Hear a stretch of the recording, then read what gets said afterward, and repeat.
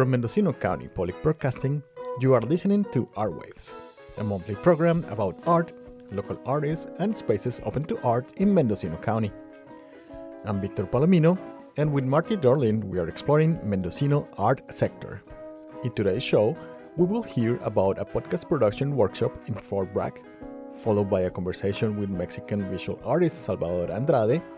We also talk with the Mendocino College Repertoire Dance Company, and Marty Darling talked to spoken word artist Felicity Artemis.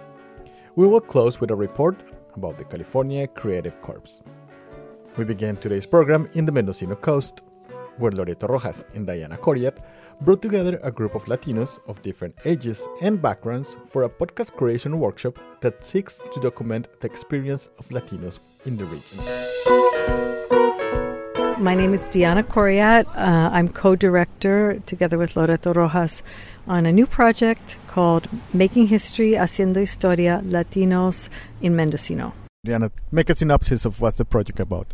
Okay, so our project, which is called Making History, Haciendo Historia, Latinos in Mendocino. It's a storytelling project where we're doing testimonials, we're doing oral histories with the Latino community, and those will eventually become, parts of them will become podcasts, a whole podcast series about Latinos who have been here for a very long time and their history is not really public. So this project, the objective of it is to make an intervention into local history and insert La Latinidad, Latinos into that history, which includes the industries of fishing and logging and all kinds of things, together with the unique challenges that they have had coming to a new country. How's the process of the workshop? How many days and how many students you have? Well, first of all, I want to say that Loreto Rojas and I, the co-directors, felt that we could not do this project alone. We did not want to do this project alone. It's a community-based project. It must have community members. So we also know that community members are very, very busy. So we had to design a workshop, a 4-part workshop. So we met over 4 different Saturdays, stretched out from the end of September until November 5th. And each workshop is 3 hours long, from 10 to 1. And we get together and we talked about and trained in everything from telling stories. We taught the members, the participants, how to use the Zoom recorder, how to record histories with their families, either on their iPhones or their Androids, or using a recorder with microphones. And we did not get to editing, but we've been talking a lot about how to actually tell stories, how to interview people so that they will tell their stories. And it's a challenge because these are first-time interviewers that are interviewing people that have never been interviewed necessarily. And it's an intergenerational group of 12 people. We have everybody from high school students on up to people in their 60s. What kind of stories are you finding or your students are telling? The way we envisioned the project first was that we wanted to begin to tell the stories of Latinos that got here maybe 30 years ago or more, because it's not in the public record, and we really wanted to see how is this community founded, who are important characters, and how has the Latino community changed over the years. So we need kind of like a baseline. And so our group is interviewing mostly people that have been here for 20 to 30 years, but we've also had interviews with young people in the high school, with people that have just recently arrived. So it's been a mix, which is the way migration works, right? In this community of Fort Bragg, we do have people who have been here for decades and other people who arrived yesterday and everything in between. Anything that have surprised you during this process? I have worked in community media for decades, and you're always surprised. You always plan out workshops, but there's always many surprises. And for me, because I'm a recent arrival myself, I came here in 2017, and I would say that I didn't know what to expect in terms of how much time people would give to this process. And people have dedicated themselves with so much enthusiasm and have done such great work. So today was our last day in the workshop. We were listening to several different interviews, And we were laughing and we were crying, and it was just a beautiful experience to see, and people really got choked up when we gave out certificates and stipends, and the surprise is the constant enthusiasm because people are so busy in their daily lives. We'd had no idea that they'd be able to. Who will even show up 4 weeks in a row? But people have come, and we've had almost perfect attendance, and the only time people haven't come is because they've gotten sick. And almost everybody has done an interview so far, and the one or two that hasn't, it's because of huge challenges in their lives, and they'll be giving them to us in like a week or two. So what's next for the project? Well, there's a lot of work to do. As my compañera Loreto keeps saying, is a very ambitious project. And our next steps, everybody that engaged in an intergenerational dialogue, recorded an interview, they are all going to write their own personal narrations. So we'll have several intimate podcasts that come out of this, several episodes that are just strictly the person that interviewed with the person they interviewed. So let's say a daughter and a father, or a daughter and a mother, people that work together, etc. So they'll have their own podcast. And then we will also be taking all the different wonderful histories and making some podcasts that have larger themes. So about the work, the industries, what was it like when the mill closed here? What was the sea urchin industry like then, and what is it like now? So some larger histories. So we are going to continue to work with the people that we've been working with. They are all committed, and we won't be in workshops, but we will be working with them to write their narrations, and we will be editing, and we will be transcribing all of the interviews. A lot of work, and then we'll probably have another round, another community process at some point. For most of the workshop participants, this was their first experience producing podcast and doing interviews. Kaylee Becerra. How do you find out about the workshop?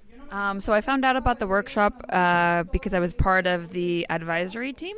So I actually talked to Loreto and Diana a few years ago about doing a project like this, and really they are the brains behind it. So we put it together, and that's kind of how it took off. How did you feel the experience like? Honestly, I think it's so much better than what I imagined. The way that it was organized, and it really came together. The 4 different workshops and the different processes every weekend, I think came together very beautifully. I was very, very pleased. What did you learn from the people's stories and Latinos talking about the stories of Fort Bragg?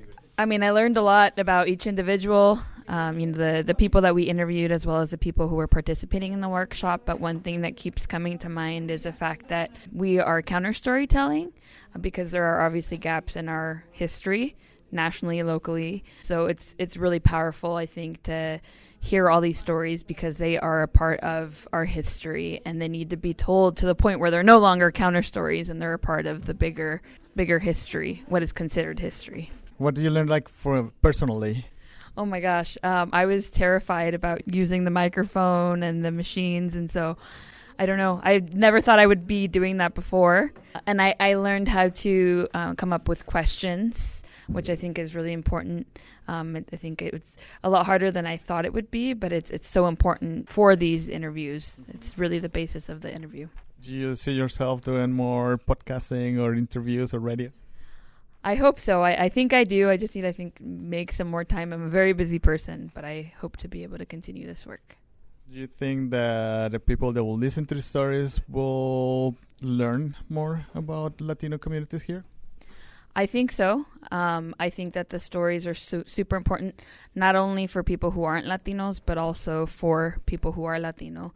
I think it's so important to hear that history that is part of your coming out of your community, by your community, for your community.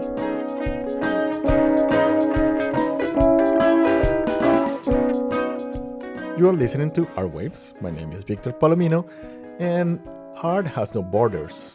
Moreover, artists use their life's journey as a source for inspiration for their work. Visual artist Salvador Andrade is originally from Guanajuato, Mexico, and now lives in Willits, California. Andrade sat down with KCYX to talk about his experience as an artist working and evolving in the United States. My full name is Manuel Salvador Perez Andrade, and I'm a painter here in Mendocino. Tell me your beginnings. How did you start painting? Well, I started painting when I was really young. I live in a city of the center of Mexico called Guanajuato. I remember that seeing my father painting in the outside. I thought at that early age, every adult was a painter, or because my father was an artist. So that's what you started. You started just also painting, and I kind of like doing the I same thing as your started doing father? some drawings, and then when my father saw the interest of me into drawing, he teach me how to use a grid and transfer photo to the actual canvas or paper. What you were painting? I don't recall. Probably animals or some familiar picture. How do you continue that? What else do you do after that? After that, I just remember a little bit when I was older in high school in Mexico, and then I start to be a rebel and do graffiti, illegal graffiti. I used to wake up at 3 a.m. and grab my backpack and do some illegal graffiti in Mexico City, in Mexico. And then I remember that I become a little bit popular at that time doing graffiti. And then a few friends asked me to do some portraits for them, to the loved ones of them, to someone that they really liked. So I was spending my time doing drawing. Yeah, that's one part. And the other part is that I start skating. That's been related. Skateboarding and painting is I've been doing this for almost 12 years. And then you finished high school and you moved here? Yes, I finished high school in Mexico, and then I moved here when I was 18. And then I did my GED, and then I started to take some classes at Mendocino College, which really helped me to develop my visual conception of as an artist, to develop that craft a little bit more, because before that I took a few classes, but not much. How do you describe that change? Just like starting to be more. Or what brought you to say, like, okay, I can be an artist? I was taught to become an artist since I was a little kid. So the perspective that the Mendocino College gave me, it was to give me the opportunities to show my work actually in the gallery. And then I was really happy about having that space, and then that my work will sell as well. So I was really getting grounded, like this is real. And then all the support from friends and from the teachers and as well, and all the new people that I just met here. You're still taking classes at the... Yes, I'm still taking some beginning drawing classes just to keep the line work or the style that I've been developing, because I work with cross-hatching. Cross-hatching is my base, my solid ground, and then from there on I start to build a portrait. Yeah, I work mainly in portraits. And with acrylic, oils? I use acrylic paintings, and I use pencil and ink pen. But I like the craft and the line, and I don't... the struggle when you can erase something. I really like the idea of okay, I made a mistake, and it's still there. I don't want an image to look like like really pure. I want the viewer to see the struggle and I don't know, the brush. Yes. The imperfection. Yes. So, do you remember some of those first exhibitions when you were here? I did this painting using a technique called fumage that I learned in Mexico from an artist from Canada. His name is Steven Spasuk. And then he used a candle as a paintbrush, and then he puts the canvas on top of his head, and then he, with little strokes, with the flame, the ashes that are left into the canvas, he makes some incredible images. Yeah. So you were doing that? I was the teacher with the danger of burning my house down. The teacher allows me to do that kind of thing. So I remember that I did a small portrait, and then right away it was the first painting that it was sold at the gallery. And what are your topics? What do you like to paint right now? Well, my topics are always ambiguous. My process, I start from things that I read. I get this inspiration, and then I ask my friends if they want to be portrayed. And I don't tell them like, oh, you want to be portrayed as something like evil or that kind of. But through the use of color, I tend to use your friends as models. As models, for your yeah, paintings? for my paintings. Most of them are really nice, and some of them I don't tell them until they saw the painting, and they're like they like it most of the time. But I paint my friends, and now that I came here, when they see my Latin American friends from Mexico, they see as like the beauty of some that, like, the world is not that just there is some other faces, pretty faces around the world. And how do you think your art, or you yourself as an artist, change when you move here to the United States? I changed a lot because I got a really more mature idea of how to transfer the idea that I have in my mind, like the archetype idea that I have at first. Now I have to transfer that archetypical idea into an image, and through the use of the internet, Instagram or Pinterest. I use a bunch of I make my own portfolio, and then from there on I save a bunch of images like animals and then faces, and then I choose one of 10, let's say, and then I start work from I go straight to the canvas from that image, and then I also like to appreciate to thank all the people that appreciate my work, because that gives me that is pushing me to keep painting, keep doing what I really like and love. Mm-hmm. Where have you shown your art here? Miriam Art Gallery. Right now they're having a show, and my work is there, over there. And then I've shown my work in Willits, 2 solo shows. One last year that it was closed because of the pandemic, and then one this year. It was in March. And then after that, this friend told me that I can show my work in Gualala.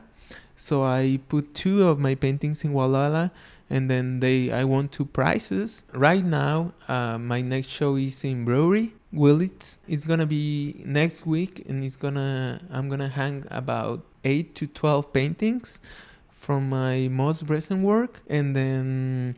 So people are responding well to your art here. My friends and like the community, I'm guessing that there is only a few other Latin American artists or painters that here in our area.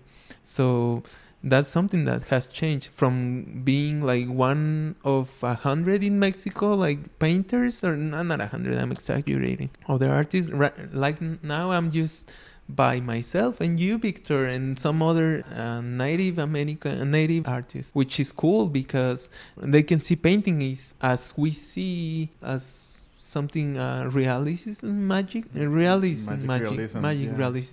And there's that connection that we have with indigenous cultures, that we have that connection of different way of thinking, different way of seeing reality. We also were part of a colonization, so we have also that ancestral trauma that can also be reflected into all that work.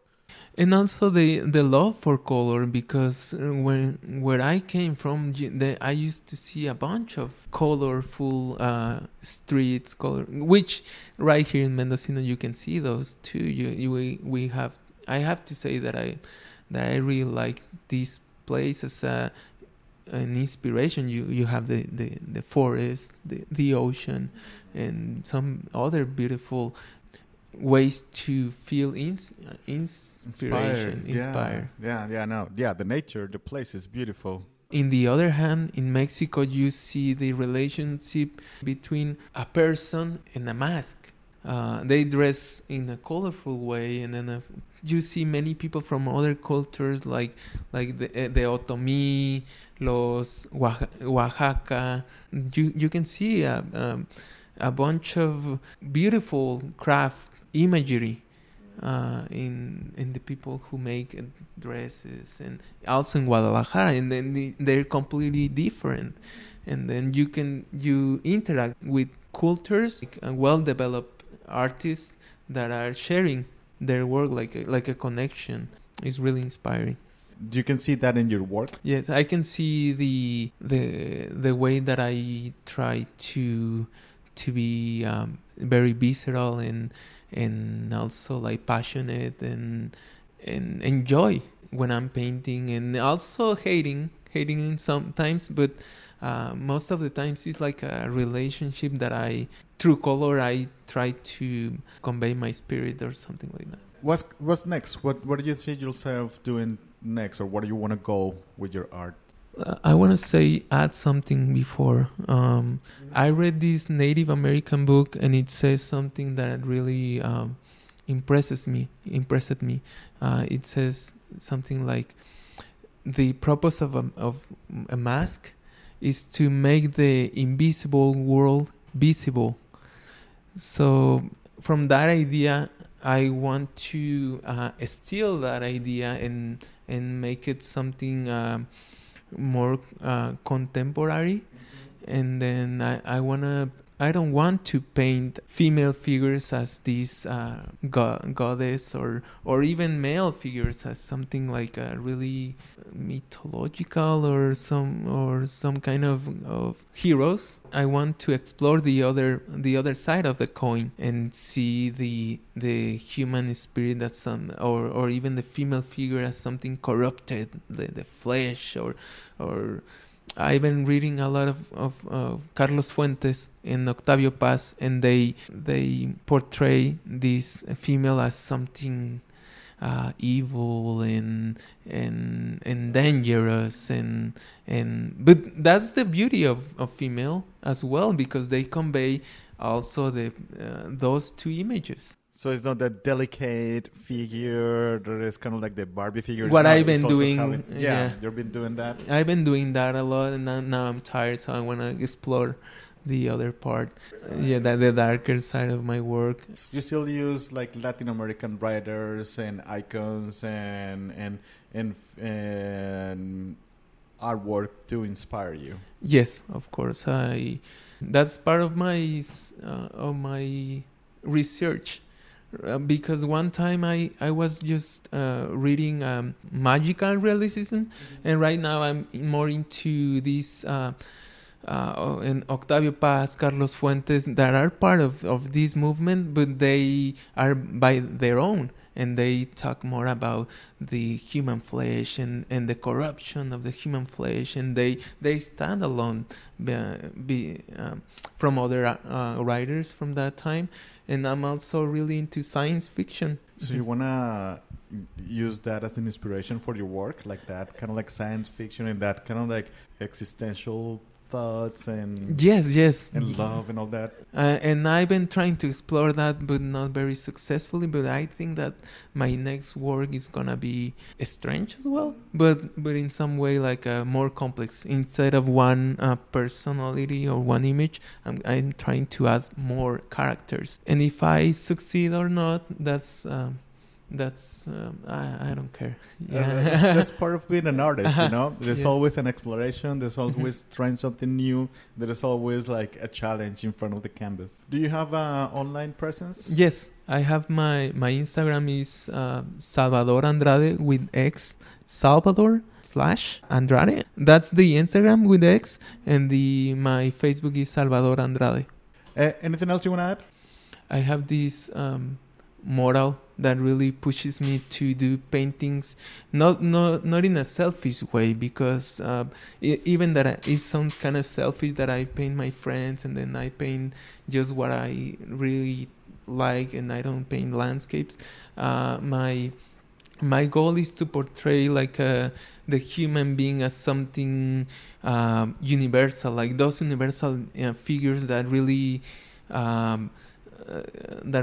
touch us in some way, like when you fall in love, or when you all these struggles that are really we are facing right now, and in our complex and kind of bitter world that we're in. I don't know. I hope that the viewer can see through my work, and then see a mirror, and then and don't see it as something like apocalyptic, more like something like a hope, or like a way to communicate with them. Well, thank you so much for your time and for the work you do. Oh, thank you, Victor. Gracias. Mucho gusto. Next on Our Waves, we have a conversation about Perspectives, the Mendocino College Repertoire Dance Company performance.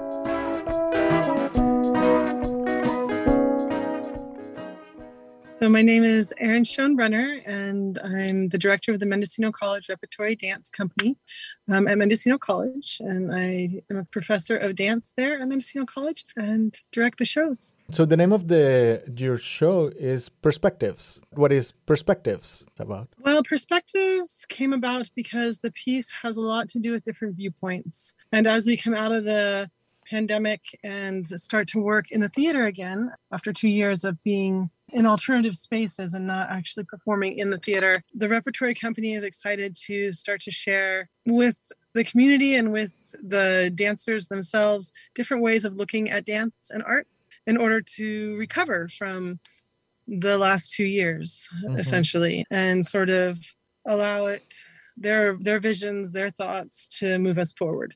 So we have the perspectives of 5 different choreographers in the show, and pieces like mine, the dancers also put in their perspectives and have shared their viewpoints on how to move forward.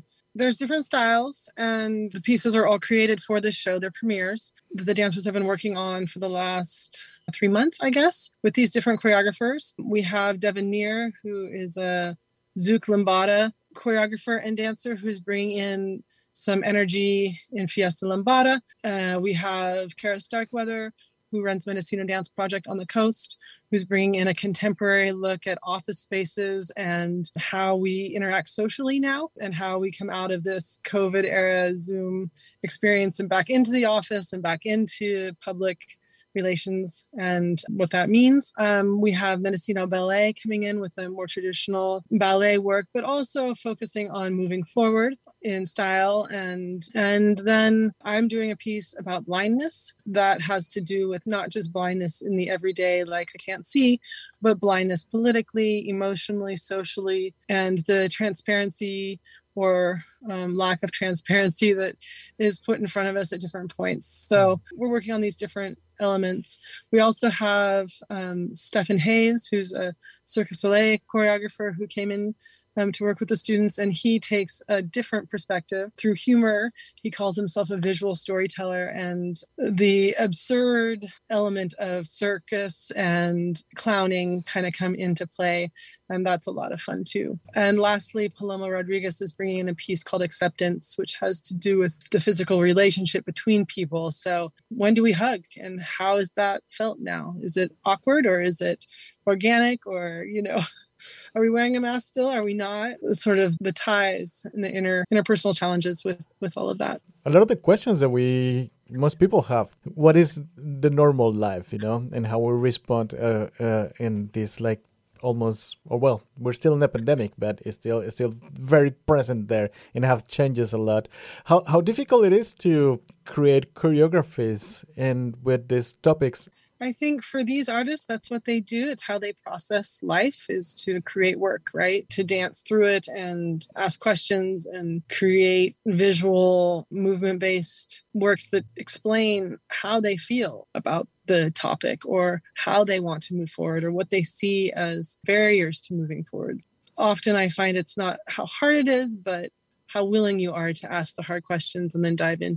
The beautiful thing about this show is that these artists really have gone forward and said, okay, this is what we're dealing with. These are the things we're running up against on a social or emotional or post-pandemic. Well, I guess we're sort of in the pandemic still, but on these levels, and how are we going to address them and how can we help our community move forward and process what has happened, which is the beautiful thing about art, right? We can process, we can look at it, we can tear it apart, put it back together. And it doesn't always have to be the truth. It can be abstractions to help us find the truth. Yeah, that's the one of the powers of art. We can create all these different space and conversations when you can see things, your routine, in a different way. Exactly. So, we create a visual space that's very kinetic as choreographers, and we use our body and our language and music to tell that story. My piece uses a lot of lighting to tell that story as well. So it's really fun to have these other ways to talk about the issues that are happening. How many dancers are involved? I believe it's 23 dancers performing this weekend. They're all students at Mendocino College. Some of them have been there for many years. Others are brand new to the process and performing. But yeah, they're all students. Where is the performance going to be? The performance will be at Mendocino College in the Center Theater. And we have a Friday, November 18th, Saturday, November 19th, 7:30 show, and then a Sunday 2 p.m. show, November 20th. And it's family friendly, so if you want to bring the kids, they always really enjoy the dance performances. If our listeners want to have more information about it, where can they go? They can go to the college website, mendocinocollege.edu/dance, and it should be right there for them. Or the Arts Mendocino website also has tickets for sale if they want to go there. It sounds like incredible pieces. So it's going to be different choreographies coming one after the other? Yeah, there's, I think, 8 pieces total in the whole show. And the show runs about an hour and 30 minutes. You'll see 4 pieces in the first half and 3 pieces in the second half. And then acceptance runs as a thread throughout the whole show. So you'll see hugs and the relationship between people occurring between pieces and around. That's a big deal for performing arts to be back in the theater. The Mendocino College Repertory Dance Company has been running for over 35 years, and in that time have taken very little time off. So over the pandemic, to not be performing in the theater was a big deal. So it's fun to be back into the groove, I guess you could say, of annual performances and sharing that energy with the community and with the students and bringing guests in from all over to do that. Erin, thank you so much for your time. Okay, thank you so much, Victor. Next, Marty Darling talks to spoken word artist Felicity Artemis.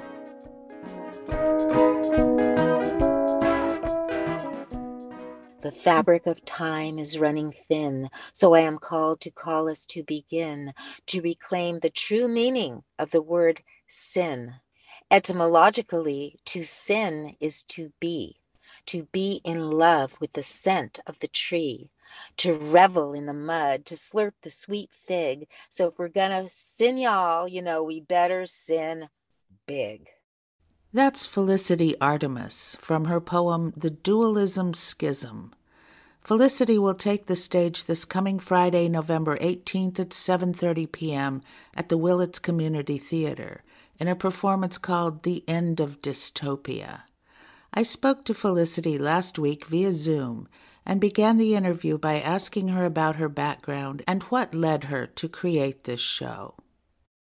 I'm a daughter of Jewish Holocaust survivors. So that's my background, first generation American. My dad was from Romania.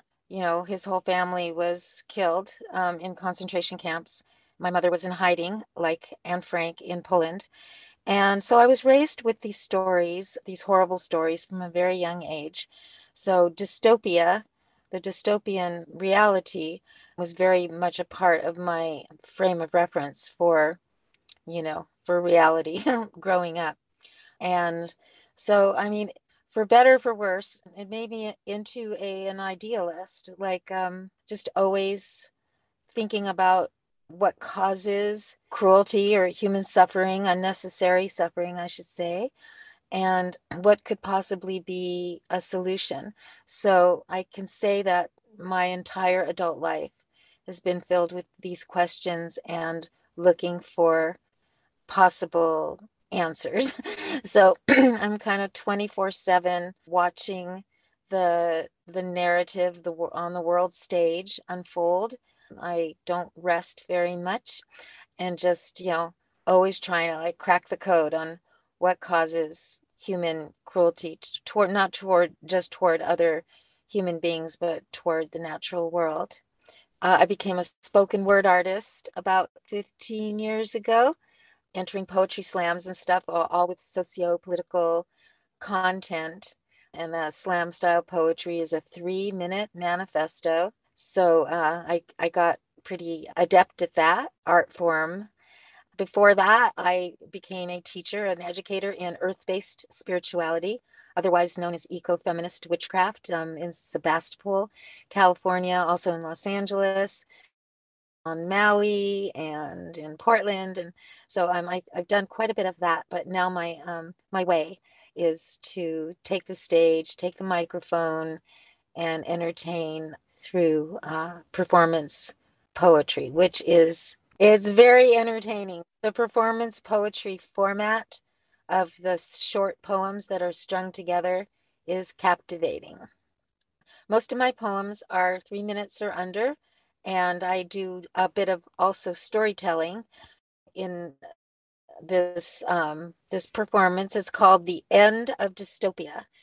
Performing it at the Willits Community Theater on November 18th, on the evening of November 18th. Basically, the theme, or what it is that I'm conveying, is that there's a need to tell a non-dystopian narrative about the future in as many ways as possible to counter the trajectory that has been forecast through all the dystopian storytelling that abounds in science fiction, in TV shows, in novels, and certainly in the Bible. It's in the Judeo-Christian.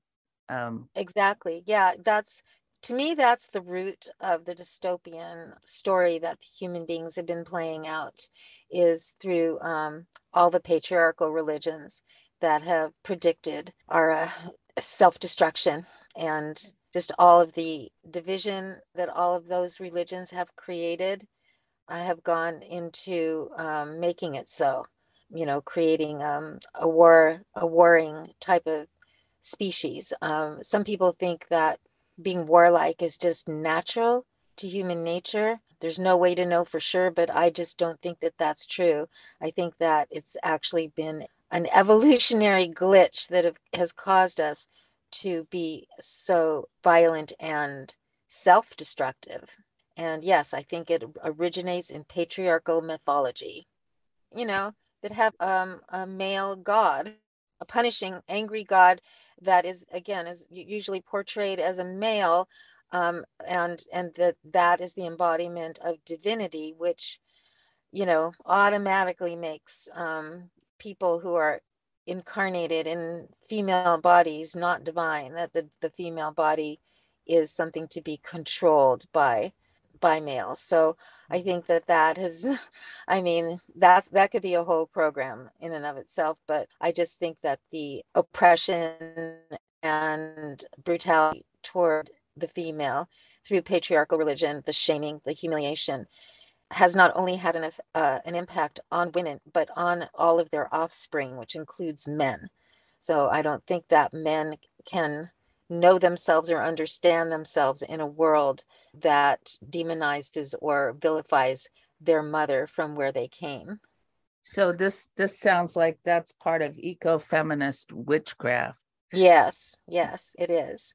That's the basic teaching, to re-deify all that is female and all that comes from her. So that includes the male and all the other nuanced genders that have always been around since the beginning of time, and just basically to reascribe divinity to creation, to the creation. And it's always like so weird to me that a person or a culture would worship a creator but vilify their creation.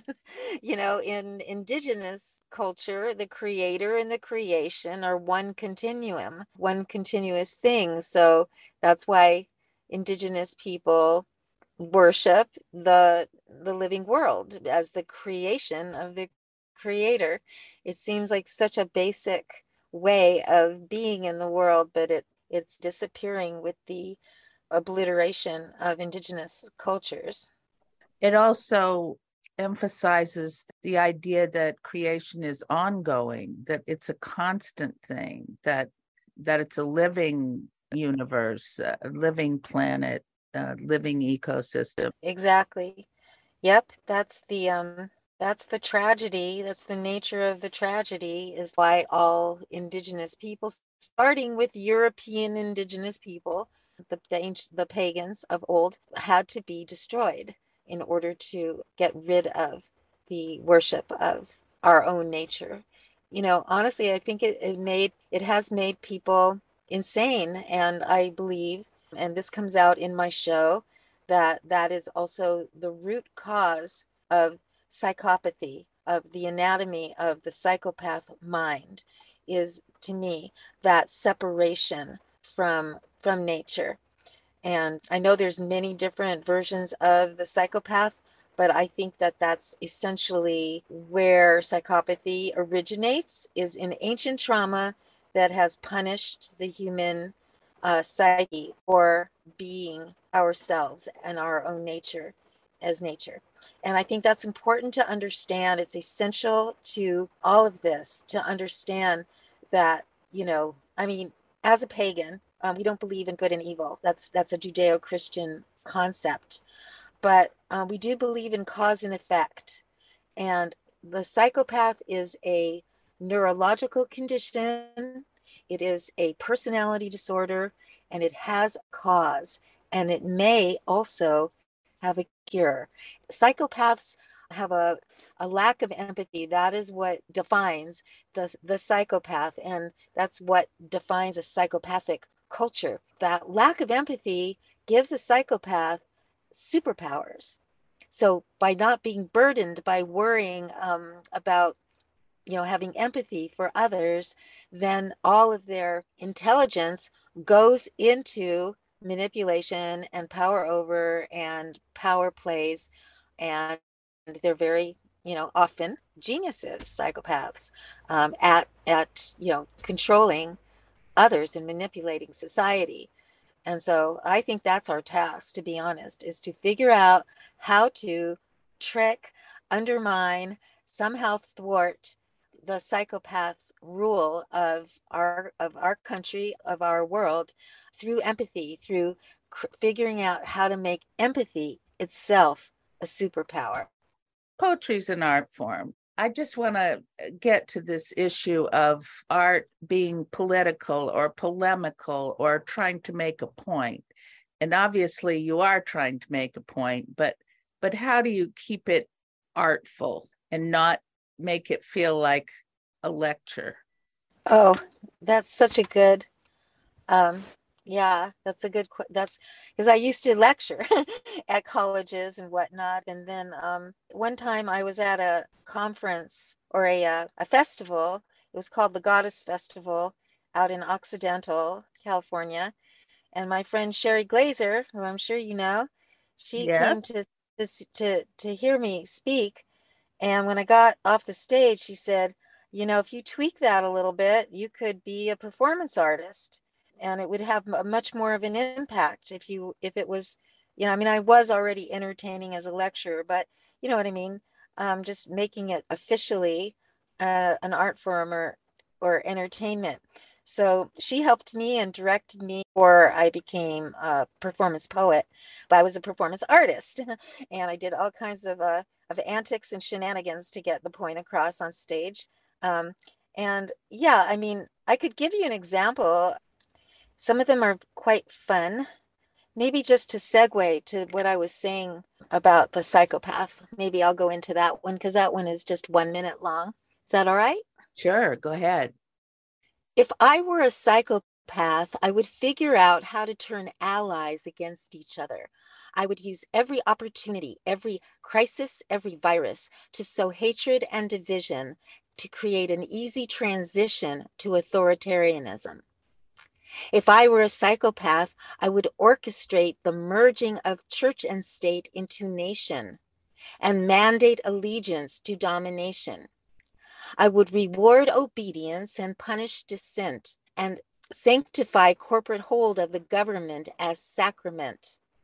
I would entrance the masses to love their device, entice them to pay any price, even privacy, freedom, and the existence of life. I would brainwash the masses to worship abstractions, consume distractions, and make dystopian entertainment the main attraction. If I were a psychopath, that's what I'd do, wouldn't you? Mhm. That's like a little ditty.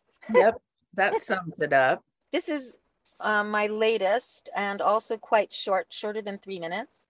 This one was written because I became alarmed. I'm a big fan of psychedelics, okay? And I have for a long time. I believe that psychedelics saved my life when I was very chronically depressed. So, the new approach to psychedelics that is being used now in therapy, I see that as potentially positive.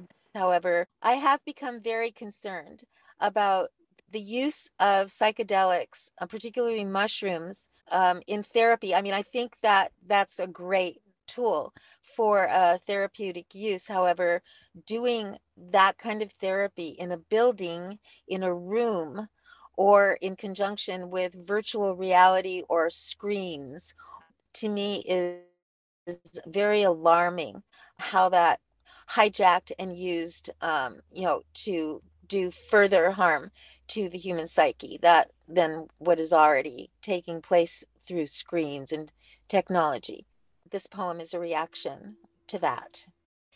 I wish that I could improvise, but my brain just wants to memorize, emphasize, and internalize every word because my brain thinks words are power and every word counts and amounts to the possibility of moving the world towards sanity, for which I happen to be a competent spokesperson, to synthesize perception, to zero in on essence, to represent the presence of truth that is objective and integrate the subjective while honoring the connective between sacred chaos and sequential logic. Because we are animal, vegetable, and mineral, and we are evolutionarily stuck in a necro-techno-dystopian mind. With any luck, we'll give it up and redirect our genius for better things, disobey the robot masters and the kings, with our art and our words, what we say, what we do to break through the chain of the insane, retrain our brains to abstain from any reality that is virtual. So, when you eat a mushroom, stick your nose in a rose and partake. Get naked, make a hole in the ground and lay face down and let her have your weight. Smell the dirt, heal the hurt, right here in the earth where life begins and the trauma ends, and nothing is pretend, just blend. And memorize her scent to join the world of the sentient. This is time well spent in the quintessence of everything that makes any sense. Have you ever worked with musicians backing you up? I have a little bit. Well, more like people who've made me recorded beats. Uh-huh. Yeah. And I should mention at this juncture that my friend Malachi Shindell is going to open the my performance on November 18th with a song that I asked him to sing. So just be one song, but he'll bring it pretty powerfully, but he won't be playing with me during the performance. It is fun to have beats, but I do practice with beats. I practice with a metronome. So people hear the music just in the way that I bring the poems.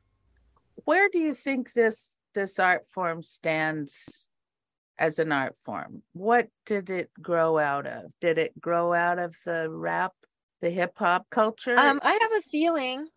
I wish I could answer that question coherently. But I mean, like, which came first, the chicken or the egg? But it's probably that the hip hop rap tradition, like poetry slam as a contest. First poetry slam I ever entered was on Maui, and the prize was $100.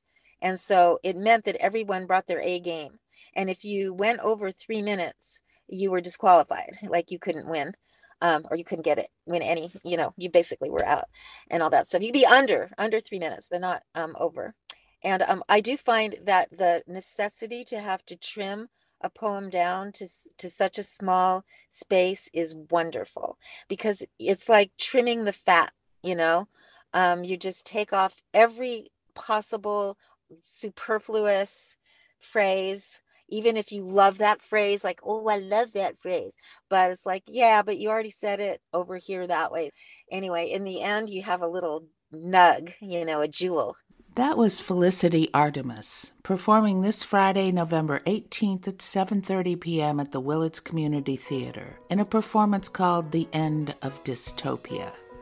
Tickets are available online or at the door. For Art Waves, I'm Marty Derlin. Finally, we have a conversation with KCYX News reporter Stacy Sheldon about the California Creative Corps. You're listening to Art Waves in KCYX. My name is Victor Palomino, and I'm here with Stacy Sheldon. She's part of the KCYX News team. And Stacy, welcome to Art Waves. Oh, thank you so much for having me, Victor. We're here because you went to a meeting, or this next segment is about the Creative Corps application or grant that is available, or is going to be available in 2023. So can you tell us a little bit about the piece that we're going to hear? It's really exciting. The state of California in 2021 allocated over $60 million to the California Arts Council. And that organization then divided that $60 million into regions throughout California to use for art projects that will benefit our communities. So I attended a meeting up at the Willits Center for the Art that was hosted by some administrators from Nevada County Arts Council, who are overseeing the distribution of the grant money here in Mendocino County. Nevada Arts Council is partnering up with our Arts Council of Mendocino County to oversee the distribution of $4 million of grant funding to projects that get green-lighted in our communities. So basically, it's time for artists to get ready to get some funding for their work. Absolutely. This particular funding came out of a task force recommendation to the governor to help communities repair after the COVID pandemic. There is a new platform online called the Healthy Places Index. And this online platform has data for every neighborhood, every county in California. And this data creates a metric for the health of a community, like education, economics, access to health care, income. And the Healthy Places Index data is based on information gleaned from the census. And so what this grant program asks is that artists go online and refer to the Healthy Places Index. There's a map, and you can hover over your neighborhood. You can see Ukiah, you can see Talmadge, you can see Laytonville, you can see Fort Bragg, and you click on the neighborhood you're interested in, and it will give you data about education, healthcare, public services, access to libraries, access to retail and food. And you can use the Healthy Places Index to determine the places of need in your community. And based on what the artists discover is needed in their communities to help their communities become healthier places, then artists are asked to create projects that will benefit the communities and help improve those needed areas. How was the meeting? Who attended the meeting? There were about 18 artists and community leaders in attendance at the Willits Center for the Arts. And Alyssa Muir from the Arts Council of Mendocino was in attendance because she'll be helping artists in our community brainstorm project ideas. She will be available to help artists write grants, and she will be working with the representative from the Nevada County Arts Council to determine who will get the grant funding. Also, a woman named Eliza Tudor. She is from the Nevada County Arts Council, and she will be seeing the distribution of the grant money in our region. I'd like to add that at the meeting, I found it interesting that our artists and community leaders reminded Eliza Tudor that the California census data might not necessarily be an accurate representation of what's happening in communities, that oftentimes Mendocino County is known as being kind of an outlaw, under the radar community. Many of our community members choose not to participate in the census. Many of our community members are cannabis farmers that don't want to go on record for their work. So there might be areas in the county where in the Healthy Places Index, it might look like there are high areas of unemployment, when actually in those communities, you have hardworking farmers working from dusk till dawn. Eliza Tudor's reaction was artists can bring their own ideas to the table and identify area of needs that might not be reflected in the California census for our region. They're in a listening stage right now, and later on in the spring of 2023, I think grant applications will be available and be accepted. Stacy Sheldon, member of the KZYX News team, thank you so much for stopping by at Our Waves and giving us this information. Oh, you're so welcome, Victor.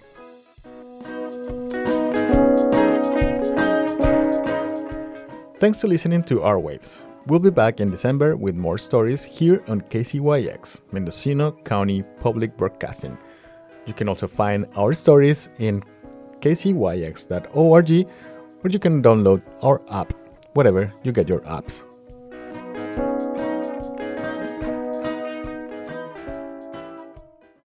This has been a production of Mendocino County Public Broadcasting, KZYX Philo 90.7 FM, KZYZ Willits and Ukiah 91.5 FM, and Fort Bragg at 88.1 FM. You can find more content like this on our website at kzyx.org, and consider donating by clicking the red donate button in the upper right corner. Thank you for listening.